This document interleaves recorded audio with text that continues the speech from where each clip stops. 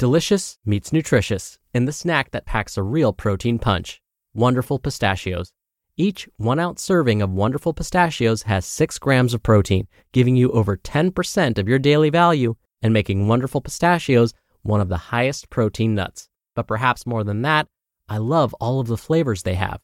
Their sea salt and vinegar ones are my favorite when I'm craving that flavor but want to keep it healthy. But that's just the tip of the iceberg.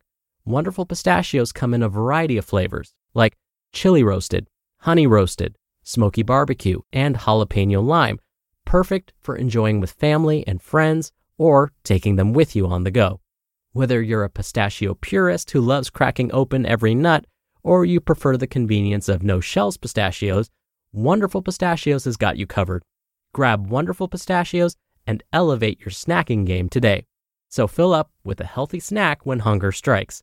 Visit wonderfulpistachios.com to learn more.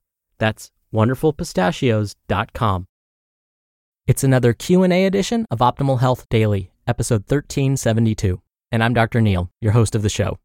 Hey there, welcome back to another special Friday edition of Optimal Health Daily, where I answer your questions. On the other days, I read health and fitness blogs to you, kind of like an ongoing audiobook, and always with my commentary at the end. Now, if you want your question answered right here on the show, you can email it to health@oldpodcast.com, or just come by oldpodcast.com/ask to send in an audio question. Or you can always call in your question by dialing 61 I love OHD. I so appreciate hearing and reading your questions, and by asking me your questions, it tells me that you trust my responses. And that really means a lot, that you trust me to give you the latest and most accurate scientific information. And if you're wondering about my credentials and my background, definitely check out the first Q&A from this month. That's where I go into more details about that. I don't want to talk about myself every Friday, so that's why I only do it once a month now. I actually told my brother Justin of Optimal Living Daily that I hate that part of the Friday Q&As when I have to go into detail about my credentials and my background. So I'm trying to spare me and you from all of that. All right, moving on, let's finally get to today's question and start optimizing your life. Today's question came via email. Michael writes, "Hi, love the podcast. I just wanted to hear your thoughts on the carnivore diet. Thanks." Thank you for your question and thank you for your trust, Michael. I've actually been receiving more questions about the carnivore diet lately, so the universe must be telling me that it's time I comment on it. When these new diets start to gain popularity, I always look to the proposed mechanisms, meaning what do the authors of these diets propose is happening to the body if we were to follow the diet? Meaning, why would this diet help with weight loss or chronic disease prevention or whatever it's proposing to help with?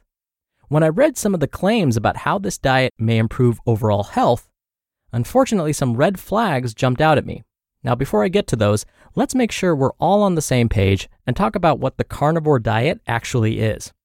In general, the carnivore diet is about reducing the intake of plant-based and carbohydrate-rich foods while increasing the intakes of animal-based proteins. So the basic goal is that 100% of our calories each day should come from animal products. The idea is that by doing so, we will be eating more similarly to our ancestors. Sound familiar? Sounds kind of like the paleo diet, and there are similarities.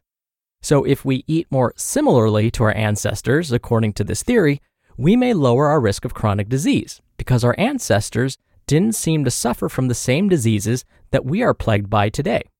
The claim is that animal-based proteins are full of vitamins and minerals that are key to maximizing our health.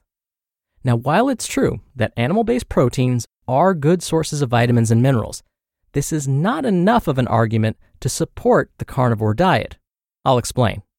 First, the idea that our ancestors ate mostly animal-based proteins is incorrect. Our ancestors ate whatever was available based on where they lived. Some of our ancestors lived in regions where plant-based foods were the main source of calories. Others relied more on animal-based foods. But this likely varied with the season as well.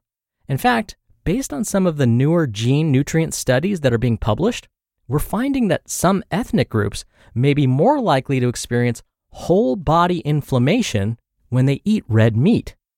These early studies have found that those whose ancestry traces back to Southeast Asia may be more likely to experience this systemic whole body inflammation when consuming red meat, whereas those of Northern European ancestry may be less likely. Nutritional anthropologists, basically those that study what and how our ancient ancestors ate, well, they discovered that many ethnic groups actually relied more on plant-based foods for their calories when compared to animal-based proteins. So the claim that our ancestors mostly ate animal products is not necessarily true. Next, we're learning from multiple studies, and when I say multiple, I mean many, that eating more animal-based products increases disease risk for most everyone, regardless of ancestry. Study after study after study have found that increased consumption of animal-based proteins is associated with increased risk for stomach and colon cancer. Depending on how fatty the meat is, there's also an increased risk for liver cancer and the development of non-alcoholic fatty liver disease. We've also learned that consuming more animal proteins may reduce the health of the gut microbiome. More animal proteins often leads to less consumption of dietary fiber. Meats, eggs, poultry, and cheese do not contain any fiber. Yet, like we talked about earlier this week, we know that dietary fiber is important for the growth and diversity of the good bacteria in our intestines, meaning the gut microbiome. Higher numbers of good bacteria and more diversity among these bacteria are believed to promote the health of our gut, which may mean a healthier body overall. This may be partly because about 70% of our immune cells, meaning our body's defense against disease and harmful pathogens, is found in the gut. So a healthy gut may mean a healthier immune system overall. A healthy immune system may mean less risk for disease. And lastly, and probably most importantly, we have many studies that have found that consuming more plant-based foods decreases our risk for many diseases, including heart disease, type 2 diabetes, and cancer. Now, we want to be careful here. More plant-based can be misinterpreted to mean more French fries, pasta, and rice. These are all plant-based, right? Yes. But while consuming these foods in moderation is perfectly fine, I love me my French fries, we really do want to increase our consumption of green leafy vegetables and red and orange fruits and vegetables. In fact, a number of studies have found that following a Mediterranean-type diet can help prevent a number of chronic diseases and may also help with weight loss. Now, a Mediterranean-type diet is basically one that emphasizes daily consumption of whole grains, nuts, seeds, beans, and lentils, as well as green leafy, red, and orange vegetables. Red meat is consumed on a monthly basis when following this eating pattern, whereas poultry and eggs are consumed on a weekly basis. Following an eating pattern like this that emphasizes consuming 5 to 9 combined servings of fruits and vegetables each day, along with moderation of grains, especially whole grains, repeatedly has been found to reduce our risk for disease. So here's the bottom line. The carnivore diet is highly restrictive. Again, those that support this diet believe that 100% of our calories each day should come from animal-based products. When we restrict ourselves from eating foods that we enjoy, like grains, like other fruits and vegetables, it tends to backfire. We have studies that support this idea that when we restrict ourselves, it tends to backfire. Plus, I'm concerned that the foods that are being restricted on this diet are really important for our overall health and wellness. So, until we have well-designed long-term studies to show that the carnivore diet reduces our risk for disease, I think it's safer to stick to what most studies have found up until this point, that consuming 5 to 9 combined servings of fruits and vegetables each day may lower disease risk for most people. When you're hiring, it feels amazing to finally close out a job search. But what if you could get rid of the search and just match? You can with Indeed. Indeed is your matching and hiring platform with over 350 million global monthly visitors and a matching engine that helps you find quality candidates fast. Ditch the busy work. Use Indeed for scheduling, screening, and messaging. 93% of employers agree Indeed delivers the highest quality matches compared to other job sites. One of the things I love about Indeed is that it filters out incompatible applicants. So When you're hiring, the process is much faster, and you only have to consider applicants that are already likely to be a great fit. And listeners of this show will get a $75 sponsored job credit to get your jobs more visibility at Indeed.com/health.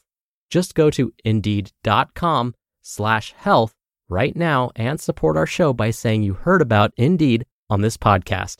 Indeed.com/health. Terms and conditions apply. Need to hire? You need Indeed. And thank you again for the question, Michael. If you want to submit a question, you can email one to health@oldpodcast.com. And even on Spotify, you can see a spot right there on this episode where you can type and send in your question. Or if you want your voice heard on the show, you can call 61 I Love OHD. And another way to hear your voice on the show, especially if you want to listen back to your question and do retakes before submitting it, is to send your audio question via oldpodcast.com/ask. We have plenty of ways you can submit a question. And remember, I cover diet and nutrition, fitness, stress, and lots more. So don't be shy. Definitely send me those questions. It's my favorite part of hosting the show. All right. Thank you so much for listening every day and all the way through. Oh, I almost forgot.